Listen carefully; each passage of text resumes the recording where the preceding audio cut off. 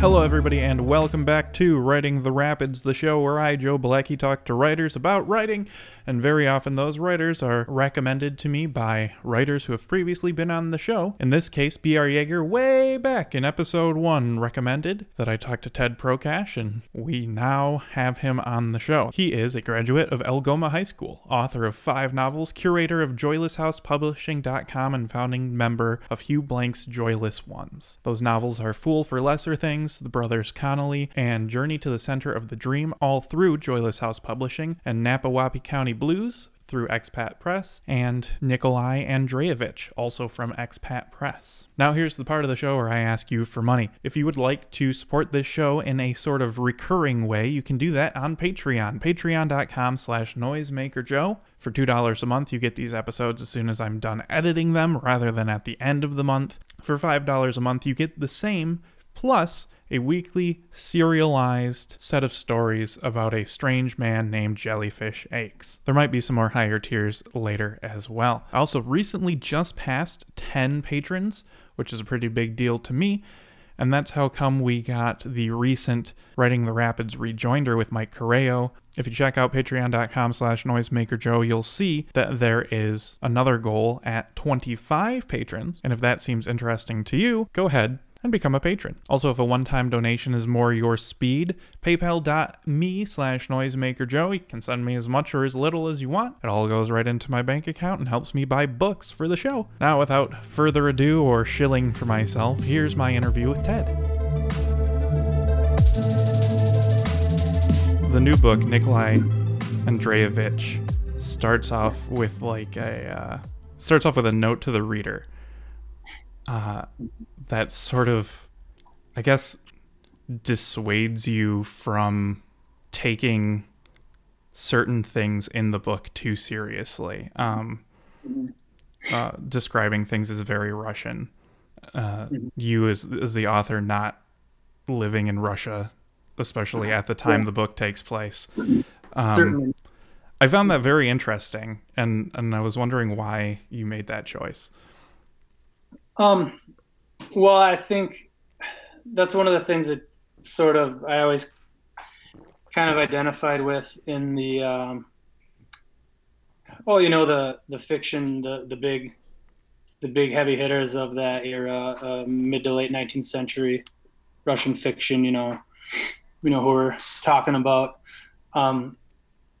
There's a lot of I always felt there were a lot of parallels with kind of the present kind of mindset.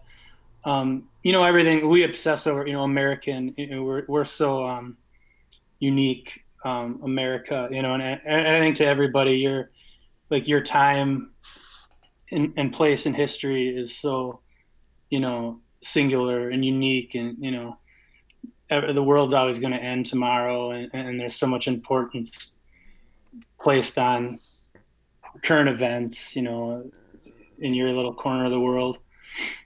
And it was just kind of, that's one of the things that made me want to write a book like this, was that I felt like it's so easily translated, our times kind of so easily translated to, this foreign place 150 years ago, and just the fact that human nature and behavior sort of doesn't change much. Right.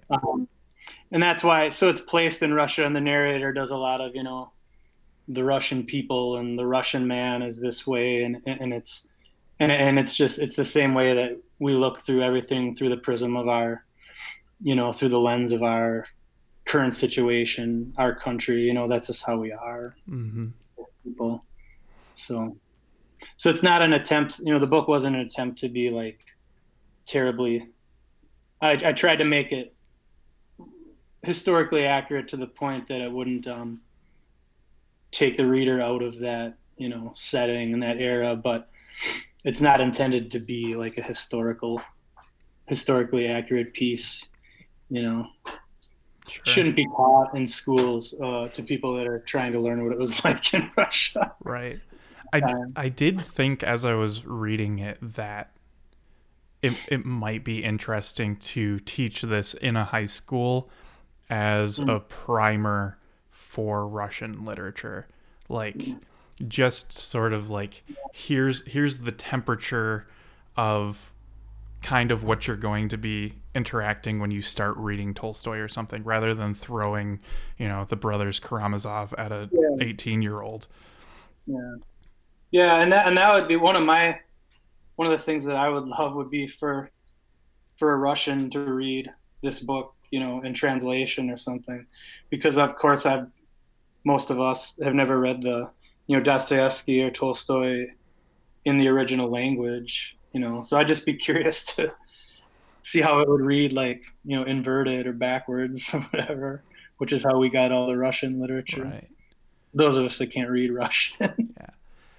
Yeah. That would be interesting. I remember seeing on Reddit, on like the literary studies subreddit, which is kind of absurd that exists, but they were kind of parsing different Russian translators, and they're like, this guy's a little bit better than this guy. So it'd be interesting to have multiple translations of this book and then have a whole bunch of Russian people kind of parsing them. Yeah, there's a whole people have favorite translators, and if I ever get the time, I like to read different translations of stuff, but it's a pretty big chore to read War and Peace and then turn around and read it again from a different translator. Maybe when I retire. Yeah. I'll have time to do that. When I had Noah Cicero on, we were talking about different translations of haikus, and I think that's so much easier to do than dense Russian literature. Yeah. More sparse. Yeah.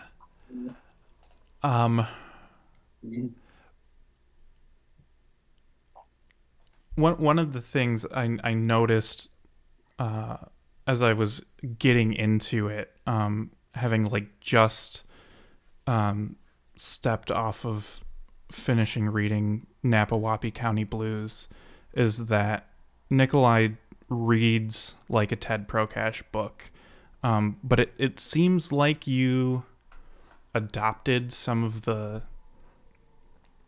flavors of at least translated Russian literature, like kind of there's like extra clauses in certain sentences and things like that. Did you try to make the book feel Russian as you were writing it? Yeah, absolutely. Yeah, I'm glad that came through. Yeah, because there's definitely a feeling I wanted to recreate that experience, at least the experience I had reading that stuff. Yeah, there's such a deliberate sort of way that the narrator always seems to go about things in those books, that it's sometimes it's like a almost kind of a convoluted language they use. Yeah, like you say, with all the clauses, and so I definitely tried to recreate that. And so it's not a book for everybody. Maybe it would be, I don't know, maybe it would come across fine, but the intention is definitely that's why I refer to it kind of as Dostoevsky fan fiction. Mm-hmm. Essentially, like, I just wanted to, I enjoyed that stuff so much that I wanted to just kind of try my hand at it. It was interesting. I was talking to a friend years ago when I kind of started it, because I'd actually written a good chunk of it and then interrupted and wrote Napawapi County Blues sort of in between, and then came back to it. But talking about, she's like, oh, you're really going to open yourself up to a lot of, criticism, because these are some serious, the fanboys, the Dostoevsky scholars, I'm sure, some serious. But that would be. But I would love that if some of those someone in the world of academia got a hold of it, and I'd be curious to hear their shock and disgust. See what they had to say. Sure. Yeah, I think that that would be pretty cool, but I also feel like your sort of like average reader is primed for this a little bit. Like I feel like um there's that Catherine the Great show on Hulu with Elle Fanning and Nicholas Holt that um was deliberately silly in a way that this book is not. But Mhm. you have enough at least in the visual medium, like period dramas Mhm. that I feel like your normal audience isn't so like, oh, that's not what he would wear. He wouldn't Yeah, wear a billowy overcoat and a hat like that. That's ridiculous. yeah. She was wearing an Apple Watch in that scene. Yeah, yeah, I think. Well, yeah, and been reading the. I know I'm not going to recall the author, but the Wolf Hall books, which is it's about Cromwell Mm. under Henry VIII. There's a British woman, I can't remember her name, who wrote them, but Hilary Mantel, looks like. yeah, yeah, okay, yeah. So I haven't read the new one. My older brother was pushing them on me, and I liked the first couple, and now I haven't read the new one. I got to get to that. Yeah, so there's a place for period stuff in in popular fiction, I think, in the mainstream. Not that we're there in the mainstream, No, but no, I yeah. can show you my Spotify numbers, and we are definitely not in the mainstream. But uh, kind of going back to what you were talking about right at the beginning there about how like everybody like in their own time sort of feels like their own time is kind of singular. Mm, Um, it's interesting to, and I mentioned before the show, and I've mentioned on the show a million times that I work in news. mm, But reading this directly after the Trump presidency, I think hit a lot different than if I had read it exactly 1 month ago or something like that. yeah. Um, I don't know if, like, I don't know your politics really at all, but is that like, is there a lot of Trump stuff to you that ties in with Tsarist Russia? Oh, well, no, I wouldn't say Trump exactly, but but definitely it's kind of the state of you know our democracy. Um, this. So like I set this book. Um, well, it was say 30, 50 years or so before the revolution in Russia. And I felt like there's a lot of parallels between sort of that era, just sort of the general zeitgeist or whatever, the way the out of touch, the sense of people being the autocracy in their case, or the our democracy just being out of touch with the people, being sort of ineffectual. It's almost like it sort of just moves of its own momentum, and there's no, you know, and that's why people are taking extreme kind of Mm-hmm. stances, extreme measures. It just doesn't feel like the government's not. It doesn't feel representative to most people, and yeah, so I feel like there's parallels, and I don't know if we're on the verge of the cusp of a revolution. I don't know. I mean, I don't think things can keep going on this way forever. Right. So, I thinking about it now, I also find it kind of cute how ineffectual your revolutionaries were in the book as well. Like, just yeah, incredibly feckless. yeah, and how quick, yeah, and they quickly, the ringleaders there kind of ditched all their, kind of lofty goals and to just, cash in ultimately, and I think that's kind of a lot of parallels for that, current our government and politics. Right. Yeah, I almost tweeted out this a joke recently that was like, what if right-wing ideology is really, really good and like really logically sound, but we'll never know because the only people who talk about it the most are just like grifters who are trying to make a buck off of your racist uncle. Yeah. Yeah, and you don't know, the idea is, in 30 years, who knows what message is going to prevail and whatever, and how history is going to judge it,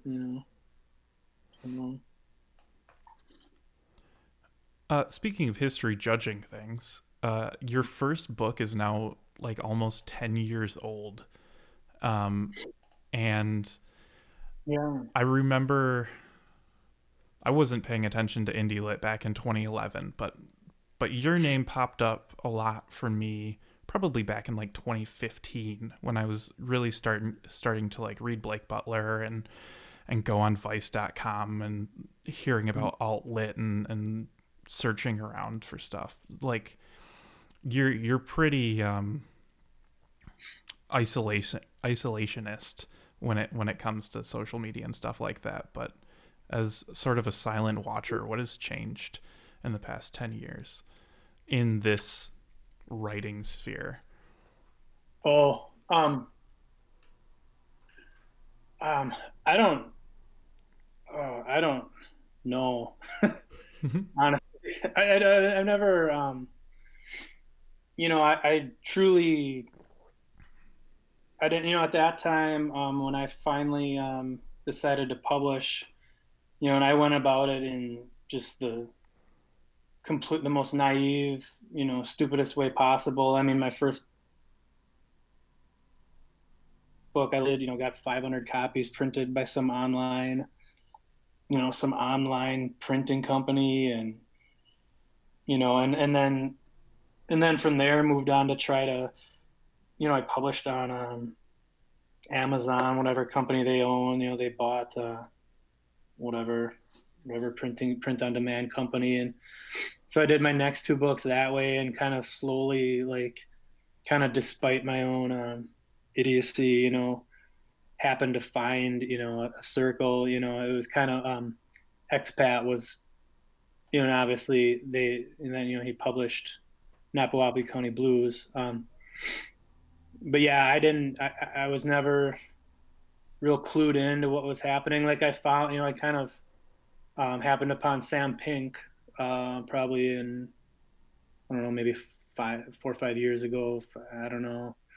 And to me, it was like I just discovered him. I didn't even know, it would have been popular. I didn't know who Tao Lin was or whatever. I didn't know what any of that shit was. Just because I didn't read a lot of contemporary stuff until I actually, that was kind of part of the evolution, I guess, of, you realize that if anybody's gonna pay attention to what you're doing, you almost have to be a member of the community to some degree, and that's when I sort of even started to read any contemporary authors. I just never did. I didn't know where the good ones were anyway. Oh, sure. And, so I don't know how writing has changed. I mean, I guess there's still people that write the same way they did when alt-lit hit, Right. I guess. I don't know. I don't know. I guess that sort of answers another one of the questions I had prepped, which was why didn't you read a lot of contemporary lit? But I guess if you just didn't know where they were or what they were doing. Yeah. Oh, there's Puppy. Yeah, there he is. I just, and that's just who I am. I don't know. I'm sort of oblivious that way. Maybe I'm on the spectrum somewhere, but we did, I was in a band for forever. I mean, we're still technically a band, but, it's been 15 years now, maybe, that we've been together. And we toured, we would do, like, usually a week, 2 week or 10-day tour every year. And, and I was kind of always the one that like, who is that? Who is that? I didn't remember anybody's name. I didn't remember who the bands were. I just always been that way. Manny still laughs at me. He's like, dude, you don't know who anybody is. I'm like, I know, I'm just bad with names and stuff. I don't know. I remember the works. If I read something I really like, of course I'm going to remember that author forever. But... Okay. So it's less of like a, that aesthetic artist. I'm just focused on the work, not interested in. Yeah, no, it's just a function of my life. And I mean, I work, obviously full time and have a family. So I'm busy and, and I devote the chunks of time I can to writing and to reading and stuff. And I really don't have if I'm going to do that, I don't have the time to stay current with all the right. The lit drama or the I enjoy the morsels that I catch, and that's about it. I dig it. That's got to be a more peaceful existence. Yeah. So sometimes I like to ask people about like writing full time, the prospect of that, and it interests me how many people don't have like an interest or a goal to write full time, to quit their job and just do writing. Is that ever something that was in your mind? I mean, you said in another interview you have like 3 kids, right? Yep. I like you had to look up for a second to think about it. So I guess it's kind of like a different question for somebody who's much more established than somebody who's just published their first book and getting a taste of it or something like that. Oh, I would love. I mean, I kind of like. I guess I allow myself to maybe daydream about it, but like practically, I don't like plan on that ever being a reality that I could, live off of my writing. I just don't, I just think that's kind of a shot in the dark. It would be great. Yeah, I would love it, but I don't know. I just don't see the kind of writing that makes that kind of money. I just don't see fitting into that. Sure. I would have to be lucky. I mean, if someone if I'm like someone I know is murdered in some really spectacular way, and then I could write a book about that, and make some money. Right. But I don't. There's not that. It doesn't seem like there's that many sorts of books that really sell. Right. Yeah, you have to have something tangential, I suppose, in addition to the writing that relates to the writing, to draw people in, because people, it's hard to find books that you want to read, like even if you're clued in to reading,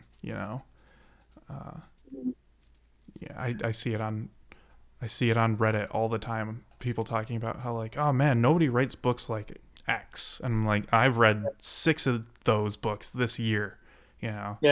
But I have more books than I can read, that I want. I'm because I didn't go to school, so I didn't have the reading list in college, and so I've kind of constantly been catching up on all the classics and stuff that I haven't read, and now with being more involved in the contemporary scene, there's books coming out all the time that I want to read. I'm in the middle of Fucked Up by Damien Park, which Expat published. But unfortunately, right before the book came, I had started rereading War and Peace, because I have this big collection. It's got the Cossacks, War and Peace, and Anna Karenina in the same collection. It's the same book. And so I for whatever reason, I started rereading War and Peace, and then Fucked Up came, and so it's hard, to get to both. They're both ridiculously long. Right. Yeah. But That's I am.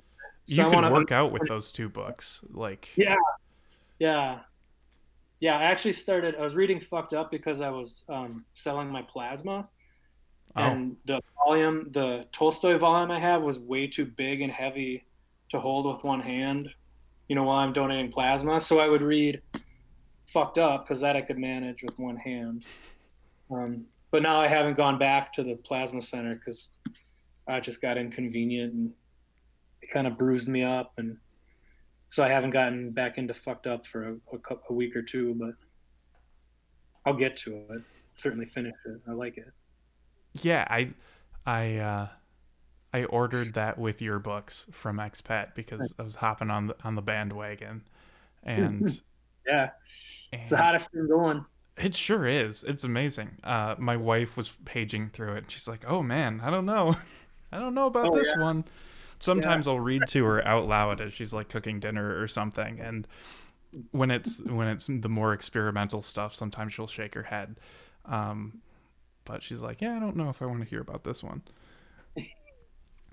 yeah, yeah. That's the whole point of that one, I guess, is to see, Right. that. I mean, it's pretty honest with you just having the title fucked up that like if that's Mhm. gonna scare you off, um, and the fact that it's a mega novel, uh, like Yeah, you gotta be willing to play with it. yeah, yeah. You're getting into something. It's not going to be a light read. Yeah. Um, but speaking of reading aloud, I read some of Napawapi County Blues out loud while she was making dinner. And it was the chapter about Blaine's shoes. Oh, sure.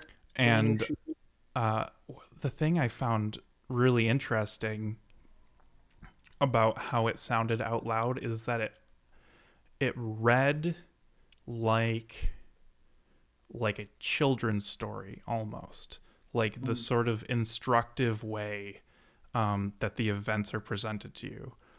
Obviously, not the content, but Mm.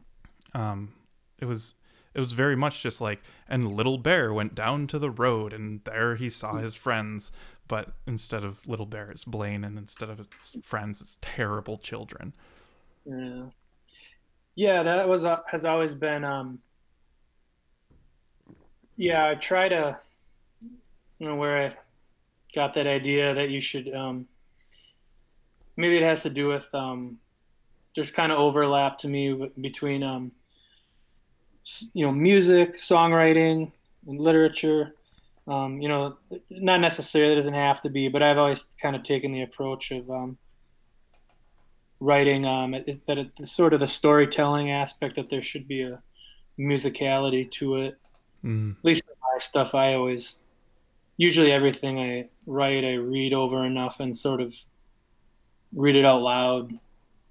Not always literally out loud, but at least in a voice, to try to kind of capture the musicality of it, the meter of it. mm-hmm. And the new book is much more so plays with that idea. Almost some of it like sounding like Dr. Seuss stuff, almost that very musical, a lot more. And I think after Nikolai Andreevich was a strict kind of structure to it, that when I finished that, I wanted to do something that was a lot more kind of free, playful, and not structured. Right. And not so careful. Don't have to be so careful about words and scene setting. So Oh, sure. Yeah, and I have to keep reminding myself that you wrote Nikolai like around this other book in terms of time, mhm. which is an interesting thing. I work similarly, so that's an interesting thing how one kind of can inform the other. Do you think the songwriting background that you have is part of the reason why your narrators are like in first person but very sort of like back from the story? Um, I don't know. Maybe vice versa, because I guess I was, I think it's the same impetus that like the music, my music songwriting, and that comes from that the literature comes from. But I think I was, I always like to say I've identified as a writer my entire life. I didn't always, wasn't always trying to publish, but even as a kid, I think I kind of always saw things in terms of a narrative. That's just always how I thought. Mm. And I would, and that's just kind of the inner um, dialogue is always kind of, it's a narrative. It's just the way I think. And I've always, and so I think probably music I picked up, later in my teenage years or whatever. So I think the writing impetus probably was kind of there already. And I think they share the muse maybe. Sure. Yeah. And correct me if I'm wrong, but I don't think it's ever explicitly stated who the narrator of Nikolai Andreevich is. No, not necessarily. Just a local, just a Just a guy who's townsperson. there. Yeah, yeah. That was another thing that I kind of ripped from the. That was a Dostoevsky thing to me. It was always we're always supposed to, you know, operating under the assumption that this is some real person that's telling us this story, and yet he has no like agency at all. You don't ever learn anything about him. He has no, you know, but it's just some unnamed person, gossip, somehow knows Mm-hmm. everything. I don't know. Yeah, Yeah, it's like a oral tradition sort of like yeah, holdover. yeah, yeah, yeah, and that kind of jives with the whole historical bent, I guess. Yeah.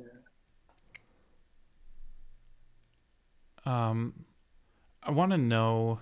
Can you talk about Joyless House a little bit, sort of like as a concept, where that started Yeah, and where it's going is an interesting idea to me.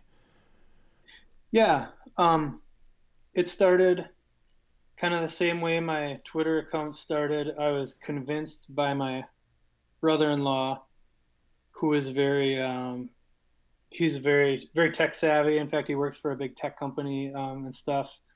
And he was instrumental in basically saying, like, kind of taking me by the hand and saying, if you don't have any social media, if you don't do any of this stuff, no one's going to know you're writing. He like, had to explain it to me like a child. I'm like, oh, all right. I'm like, kind of begrudgingly got into it. And that's when I, started the website and just as a way to sort of force myself on the community, like here I am, I'll, review your books and publish some stuff. And then at the same time, it was a way to have like a landing spot for my own books when I was just self-publishing, so it was kind of a way to try to create some kind of footprint and credibility. But then along the way, of course, I happened to come across a lot of cool stuff, and um, got to do like I interviewed Sam Pink on there, and um, Teresa Smith, who's I would say is my favorite living writer. She had published on Expat as well, but got to interview her and publish a lot of stuff by cool writers that were generous enough to send stuff my way. So it really kind of I started it with really the only intention of was very self-serving. Like I'm just gonna put myself out there so that people, so I have some sort of footprint, some sort of visibility, and realized that to go along with it, I probably had to play the game a little bit and act like I cared about these other people's Right. art. And then against all odds, happened to make like really good friends and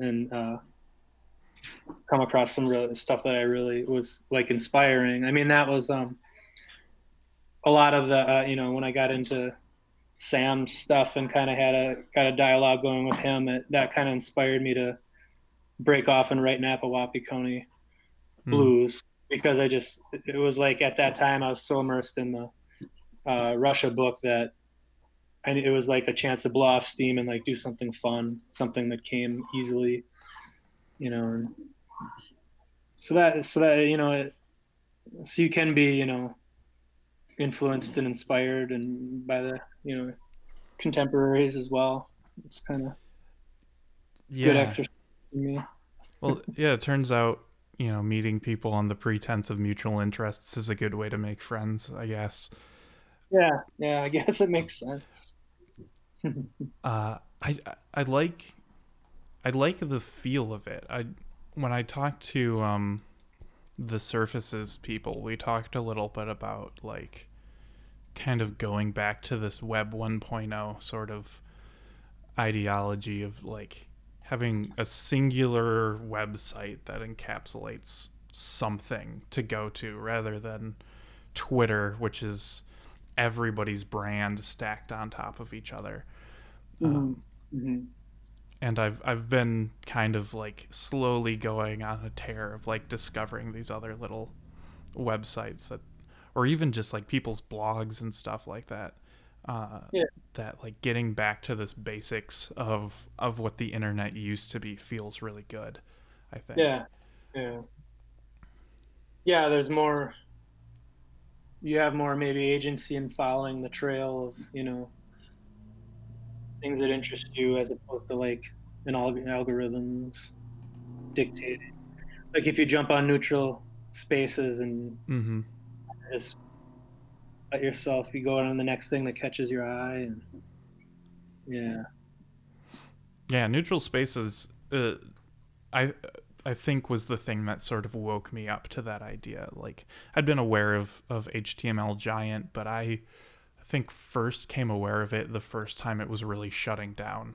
So it was going through a bunch of like archives and saying, shit, I missed this fun train of debauchery that was happening on the internet. I wonder if I'm gonna be able to experience something like that again. There was a period when I was like first discovering the writing community on the internet where I felt like I was waiting for something to happen, which I guess maybe isn't close to your experience, but there seems to be times where there's a like, I don't know, there's too much and not enough all happening at the same time.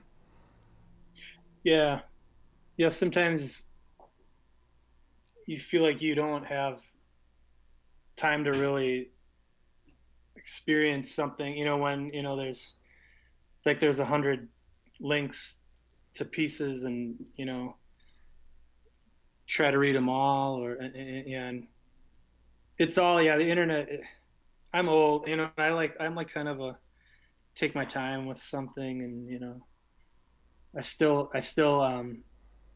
read stuff online, and I'll read blogs and online magazines and stuff, but I still am. I like to sit down with something, paper. Just, I don't know. I'm just old fashioned, I guess. I look at the the internet writing and stuff as kind of a an introduction. Way to discover stuff, discover writers. And I know it's not necessarily the way it is, but just for me, my experience. I want to sit down with the book. That's the way I came to it, was trying to get little pieces published places, and then the places that accepted me, I'd just say, okay, who else did they also accept? And then branch out from there, like a very kind of structured, logical way. So how did you and Manuel and Expat link up? Well, actually, there was we had some mutual friends, because a fellow that we had toured with and collaborated with musically, who was a Wisconsinite who grew up, close to where I grew up. We knew him in through the punk scene here, and then he ended up living with Manny. Lived in New York for a time when my friend Kevin also did, and so they kind of knew each other. And so Kevin kind of dropped Manny and said, "Oh, hey, you should check out this expat." And this was before I think he maybe even had an online presence, but they did the Journal. Mm. And so I had been kind of recommended him, and then when I was cruising around on Twitter or whatever, kind of remembered that, oh yeah, I should look up this cat, and found the stuff. And then from there it was a real easy relationship, because we obviously had a lot in common. I mean, these are, sort of a lot of mutual interests and mutual connections and stuff. So so very organic. That's fascinating. Yeah, it was bizarre that we had. Oh no, it's not a twist off.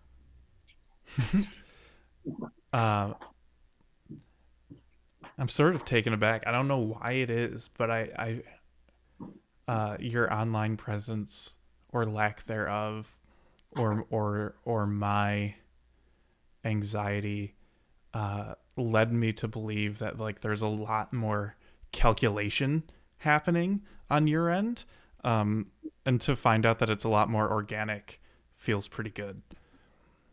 Yeah, I think I don't. I'm able to kind of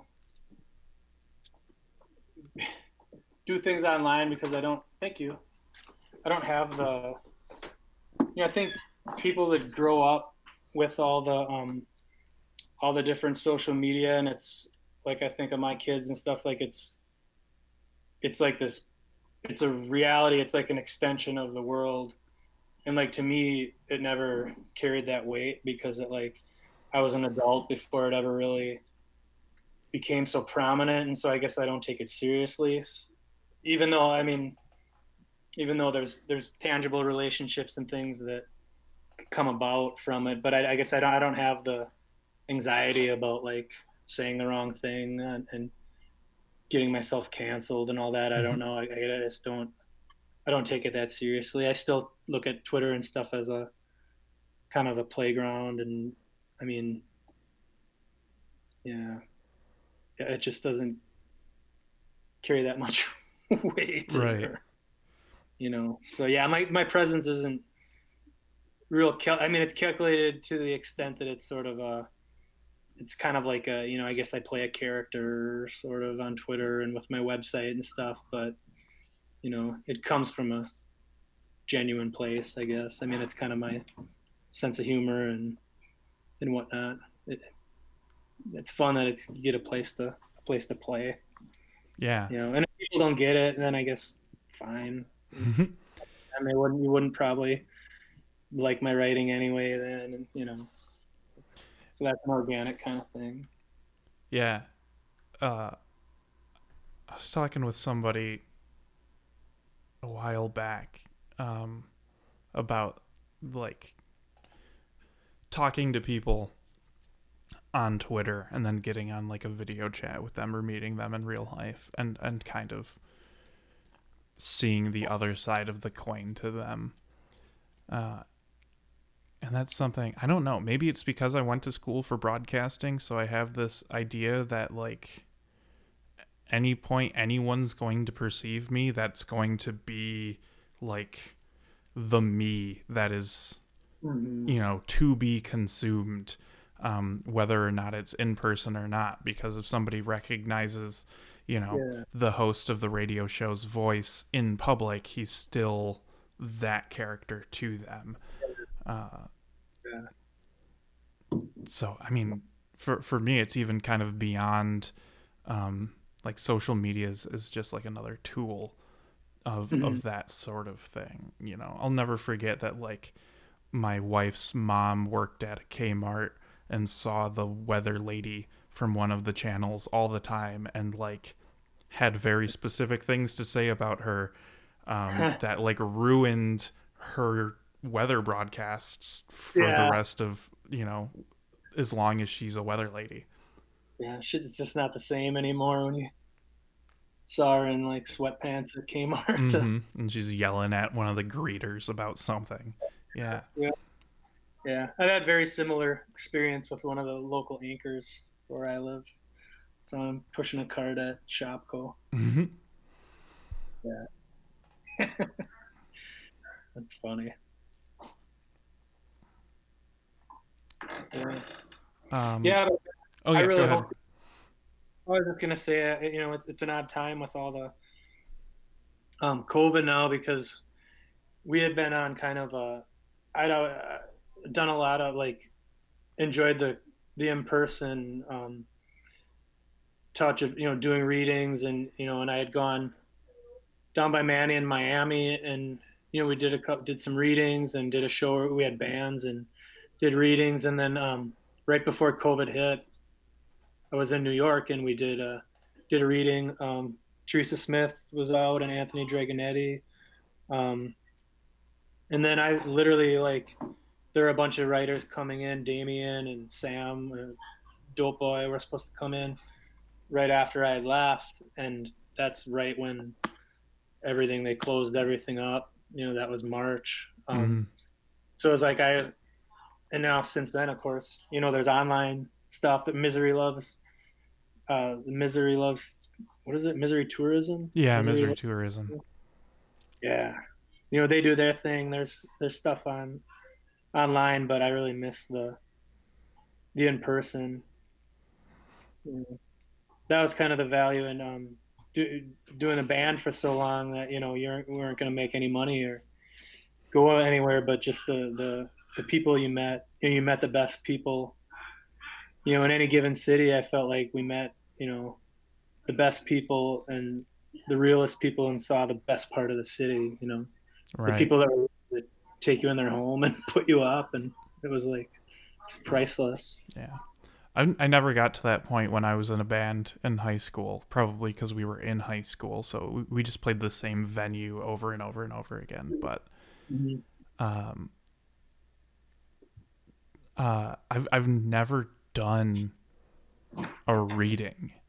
That's like one of the writer checkmark things I've never hit, and it hasn't even really occurred to me that that's a thing lately because we've all been stuck at home, and the nature of my job where I have to be to work at 5 a.m. kind of precludes me from going out at 8 in the afternoon and then reading and listening to other people's readings and stuff. But what is doing readings and being in a band, like, is that kind of the same sort of experience? Yeah. There nobody shows up. You're reading or playing to your friends, and everybody smokes outside until it's time for the person they came to see to be on stage. Yeah, it's kind of the same. But there's like, I don't know. I guess I found value in that. Like, it's a little bit of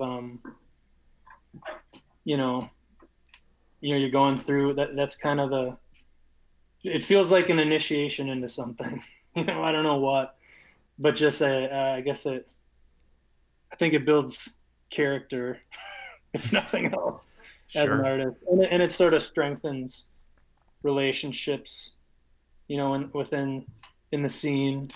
To I don't know. I just think there's value to it. I've always thought that because it's kind of out of my natural wheelhouse. I'm not like super outgoing or not necessarily looking for to be the center of attention, but that dynamic where you're if you have the microphone or whatever, you have the stage for 20 minutes or you have the lectern or whatever to do your thing. Like there's this, it's an interesting dynamic. I just feel like there's value to it, and there's value to just the whole endeavor. This sort of doomed endeavor. Deciding that you're gonna go through the trouble of doing it anyway. And it's sort of I don't know. It's worth something to me. I don't know what it means ultimately, but I like that. I think that it's an important thing. I the subject comes up every now and again, how to get people who don't read indie lit, how do we get them to do that? You know, because one of my poetry professors just joked one time that poetry is just a whole bunch of poets handing around the same $5 bill over and over and over. There's no, you know, the people who read poetry are the people who write poetry, and they're reading their friends, and if they read somebody who isn't their friend, they go on the internet and they make friends with them. And Never North was talking about how she would like do tours of readings and do bands and stuff, and I brought up that there was a poet who used to do poetry as an opening for like Nirvana back in the 90s and stuff like that. And I keep coming back to this idea that once everybody gets vaccinated and microchipped, we all just need to we need to start integrating literature and bands and go on tours. Hell yes.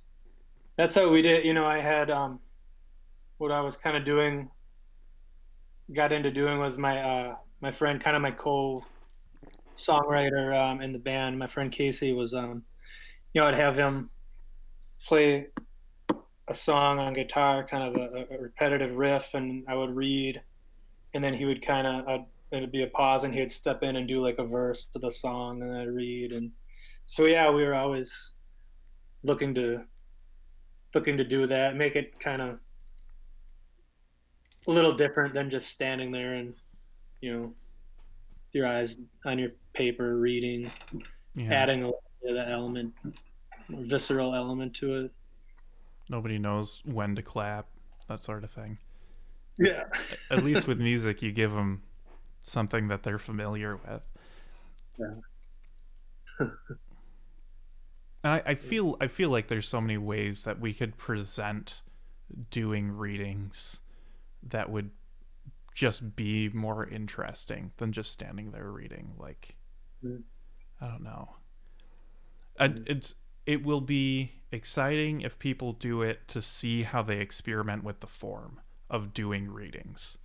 That I think that's kind of what I'm most excited about that prospect, especially, you know, on this show I have a lot of really more experimental stuff. This is like the first like straight ahead prose piece I've read for this show in a while, in a couple months, and like it'd be fascinating to see how some people translate something that's not, you know, that's very visual into an audio sort of thing. Mm-hmm. Yeah, it's cool to mix mediums, and yeah, hope we can go back to it. Oh yeah, I'm sure it will eventually happen. Either we're gonna get vaccinated or we're all just gonna get it, and the bodies will fall where they may. I was told it would be over in November, and it's not. Yeah. You know, I was told when the election happened that would be it. Yeah, I was looking forward to that. I was like, oh man, Joe Biden got elected. Yeah. November 5th, here we go. It's going to disappear. And then it didn't. Very confused about that. Somebody has some answering to do. Yeah. Agreed. I'm fascinated with how people edit. What is your editing process like? Especially as a person who didn't, you know, get the MFA to learn how to revise. I do a lot of editing. It used to be like a step, like all my other books, until the new one that I'm writing, which I'm writing on a Google Doc. That's the first time I've ever written straight into a computer. Nice. It would always be longhand. I wrote at work a lot in my clipboard. I would, you know, smuggle those pages home on the weekend, and then I did a copy on the typewriter. I would type out a copy, and that was sort of an edit. And then when the whole thing was done, then I would, type it all into a Word or a Google Doc or whatever. And then, so that was kind of a three step process there. And then, do a big edit when it was all done. But now, yeah, I'm not a big rewriter, I guess. I mean, I read over. I mean, when I put something down, it's generally there it is, and I'll read it over quite a bit and you just tweak words, take a few words out here and there. But no, it's generally I write pretty slowly.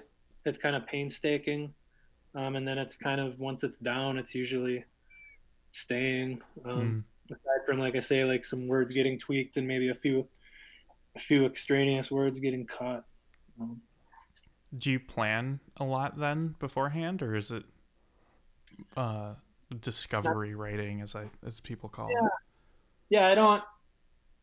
There's like I don't outline really. I have a general outline or an arc, and then there's like specific scenes I know I want to write that I want to get to.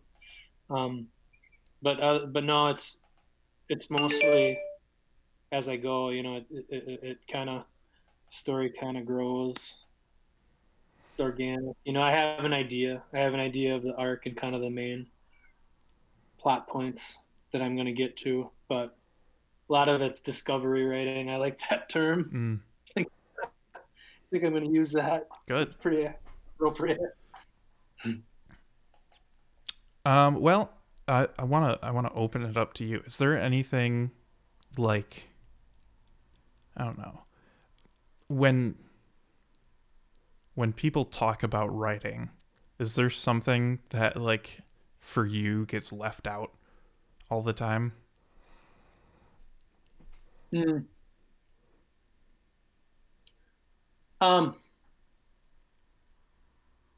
No, I wouldn't.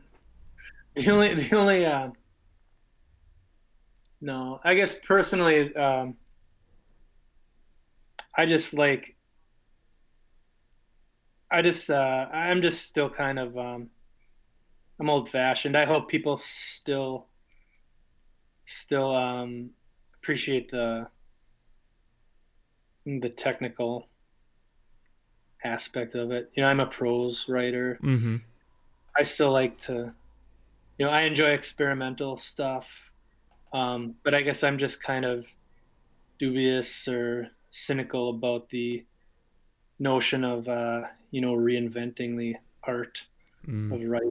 I mean, it's cool, like, credit to anybody who goes out on a limb with their writing and tries to push the envelope, as it were. But I guess, I don't know. I think there's something to be said for the craftsmanship, the craft. I still like that. I still like a writer that can write prose and write characters.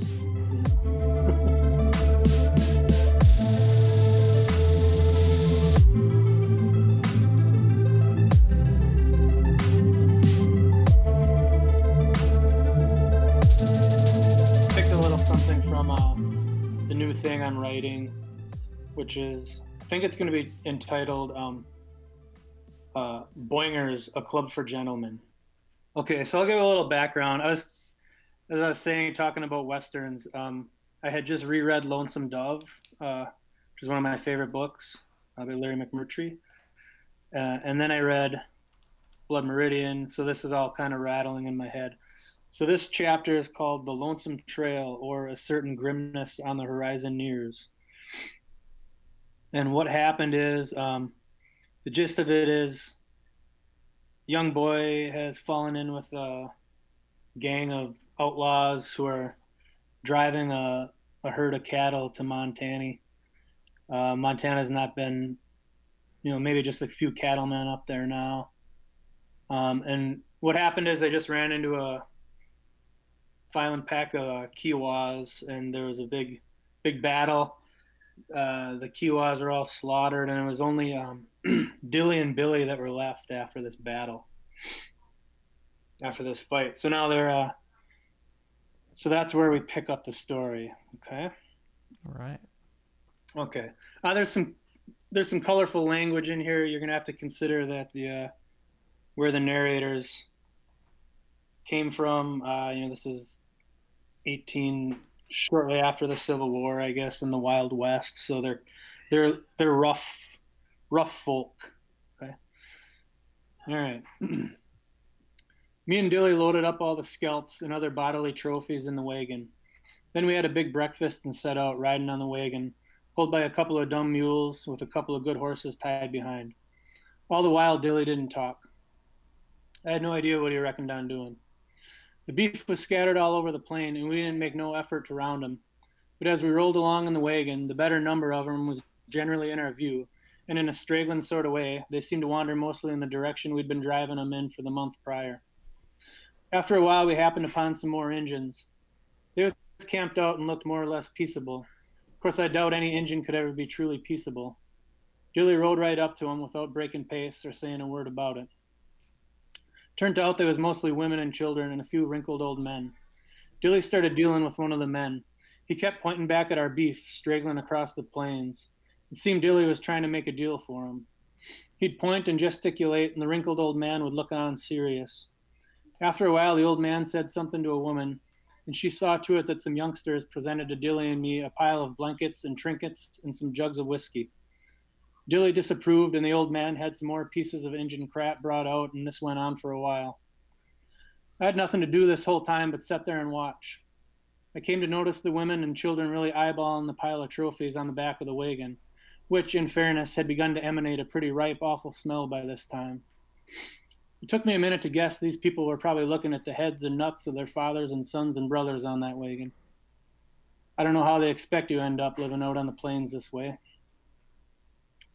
After a while, it became pretty clear these poor savages didn't have nothing worthwhile to barter with. Dilly finally got exasperated and gave up. We took the pile of crap the Injuns had laid out for us and threw it in the wagon, then we rode off. I suspect the Injuns lived on that beef for a good long while, and that's how Dilly the Spud ended up being the biggest do-gooding white man the Kiowas of the Oklahoma Territory ever knew. After that, Dilly and me just rode and rode. I believe Dilly had the notion that we might be able to sell them Kiowa trophies somewhere. I'm not sure why else we would have kept carting them around, what with them stinking to high almighty heaven and all. But for many a day we saw nary a person on which to make an offer. And out on the dead-hot plains of Kansas, them Injun pelts got to smelling like the punchingest sewer in hell. Finally, about 2 days north of the Arkansas River, we came upon an army fort. We figured the army boys might be keen on the pelts, if only for company morale and amusement. But as soon as they sighted our old wagon rolling into view, they sent out an envoy to tell us different. "Dilly the Spud," the man on horseback shouted, as soon as he got near enough for us to hear him shout. "I'm Captain So-and-so. I represent General So-and-so of the U.S. Army. We don't want no trouble. You take whatever stinking load you're carrying in that wagon and just get on." In a rather curious display of acquiescence then, it seemed to me anyway, in light of what Dilly himself had shown to be his general methodology in dealing with authority trouble, or threats of any other kind, Dill just turned his head away from the army man and rode on indeed. As we rolled past the fort, I could see men with rifles up in the gun towers watching us the whole way. Later that day, we spotted some Injun braves a couple miles off. Dilly pointed the wagon their way, figuring that if these Injuns weren't friendly with the Kiowas, they might like to make necklaces and headgear and what have you out of their enemies' scalps and dicks. But the Injuns rode the other way. Dilly waved his hat and signaled friendly-like. Those birds stayed far ahead of us and wouldn't let us close the gap. Seemed they didn't want nothing to do with us neither.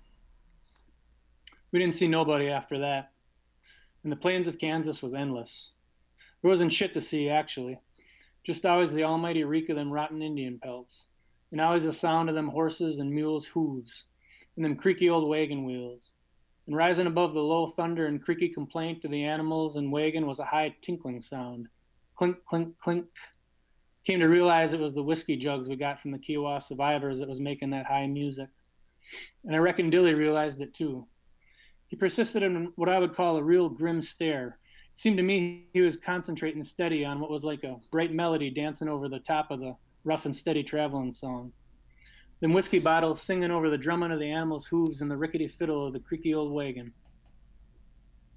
Finally, after not saying a word for a couple of days at least, Dilly the Spud snapped out, "Grab me one of them damn bottles from back there." He popped the cork and took a drink like he was mad at it. Tossed his head of the dribbles on his chin like they was left there by someone impolite.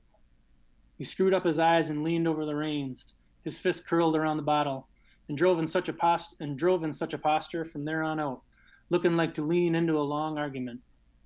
And when his rhetorical foe would take a sly point, Dilly would pull the cork and suck intently, as if just to herd up his thoughts and get back his wind.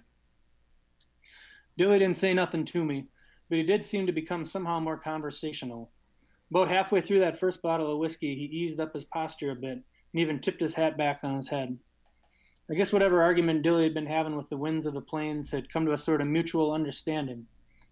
Dilly's mean old mouth found its way into a faint half smile. It wasn't the curled up sneer he wore before he killed somebody, neither. Not sure what it was prompted me to speak up. "Hey, Dill, you ever think maybe the wind out here is made up of the spirits of all them dead Indians? Seems to me that's an idea I heard spoke of once. Probably pretty far-fetched, really." But Dilly considered the point. "Don't seem all that far-fetched," he decided after a while. "I suppose all them dead spirits gotta go somewheres. Don't imagine they'd be let up into heaven." For some reason, I felt full of questions all of a sudden. Maybe it's just because after all these months of riding with Dilly the Spud, I never thought he'd waste a breath on answering one. "You think niggers go up into heaven, Dilly? I mean the black ones?" Dilly actually got a laugh out of this one. "I highly doubt that. How the hell would a white man feel he got up into heaven and find it all full of niggers?" Now anybody who'd watched Dilly the Spud hack up man, woman, child, and beast just for not liking the way they looked would have thought me a mad fool to go on questioning them this way. And I guess I'm rather mystified by it myself. But my curiosity spurred me on. "Well, you rode with a nigger, Dilly. That boy from Mizzou, remember?" Dilly spat. "Yeah, and what of it? I ride with men can handle their business." He took a big swig of whiskey and sucked at his teeth. "Shoot. Don't mean we gotta go and fill heaven all up with niggers. Besides, I ride with mouthy little kids, too." And with that, and I'll swear it on my life, Dilly looked at me and smiled. A real genuine teeth and lips smile. We made camp that night on the side of a hill. Dilly figured it was going to storm, so we hunkered down as far as we could under a little overhang. He was at the bottle all day, and by the time we sat down to the fire, he'd uncorked the second jug. Now, my experience with bad drunks is that they either get extra violent or fall down stupid and eventually pass out. I certainly never seen whiskey improve a man's disposition like it did Dilly's. He made polite about the beans, offering to serve me up like he was my nanny or something. And when the chill of night came on, he'd concerned himself with whether I had my blanket from the wagon. If I didn't know better, I would have swore Dilly the Spud, bloodiest man in this whole country, had suddenly grown sweet on me. Now our habit was to travel until we got too tired to go on, and once we made camp and had a little bit to eat, we generally bedded down right off. But on this night, Dilly sat up with that whiskey bottle, watching the storm roll in over the black and purple horizon. Though I was tired, I was too curious about the change come over Dilly to go right to sleep. The crackling and rumbling began in the distance and kept creeping closer all the time. "Damn," Dilly commented, "gonna be a big one." Wasn't 5 minutes then and the storm was on top of us. Rain poured down in a sheet from the overhang and the world lit up at odd intervals. It reminded me of the flash off the camera in a family photograph I'd sat for back when I had kin. With the excitement of the storm going on, I didn't feel tired at all. "Shoot," Dilly said. "Hour ago you'd have had to drink your own piss if you wanted a drop. Now the whole world's a dang quagmire." And Dilly took another swig of whiskey, which, of course, he could have drank over his own piss after all, even if it was so dry. I noticed that Dilly's words kind of slurred and sloshed around in his mouth before coming out now, and he talked pretty slow. At the same time, he seemed to have a pretty good idea of what he was saying. "Billy," Dilly said, because that is my name, "you ever know what a bug is?" I knew what bugs was, of course. Something told me Dilly wasn't talking about creepy crawlers.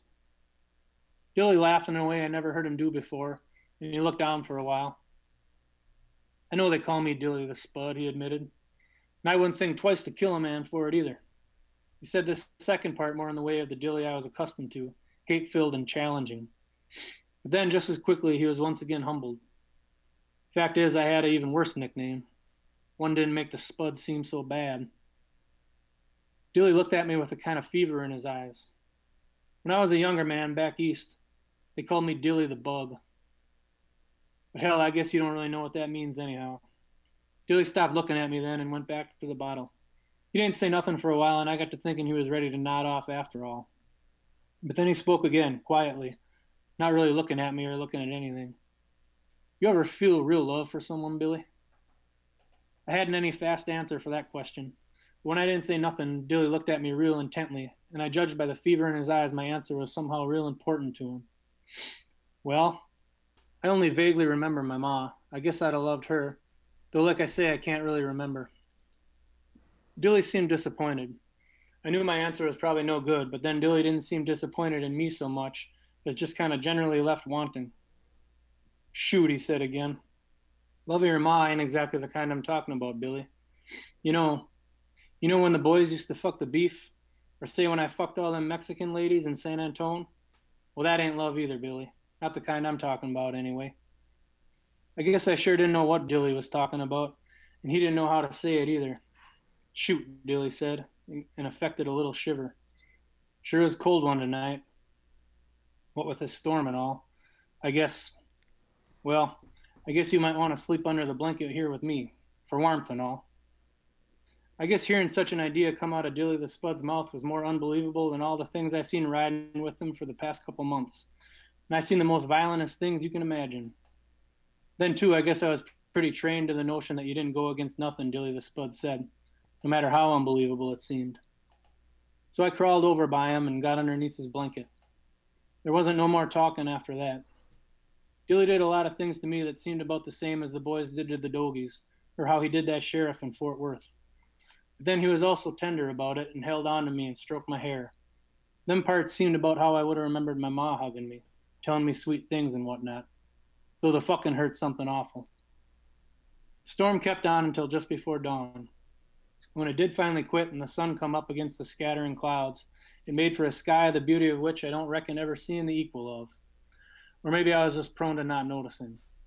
Yet there was something overpowering sad about this sunrise. Like, why would any kind of beauty like that suffer to exist in such a world of killing and hate as ours is? Dilly slept late into the day like I never seen him do before. But then we had nowhere to get to that required any kind of hurry anyhow.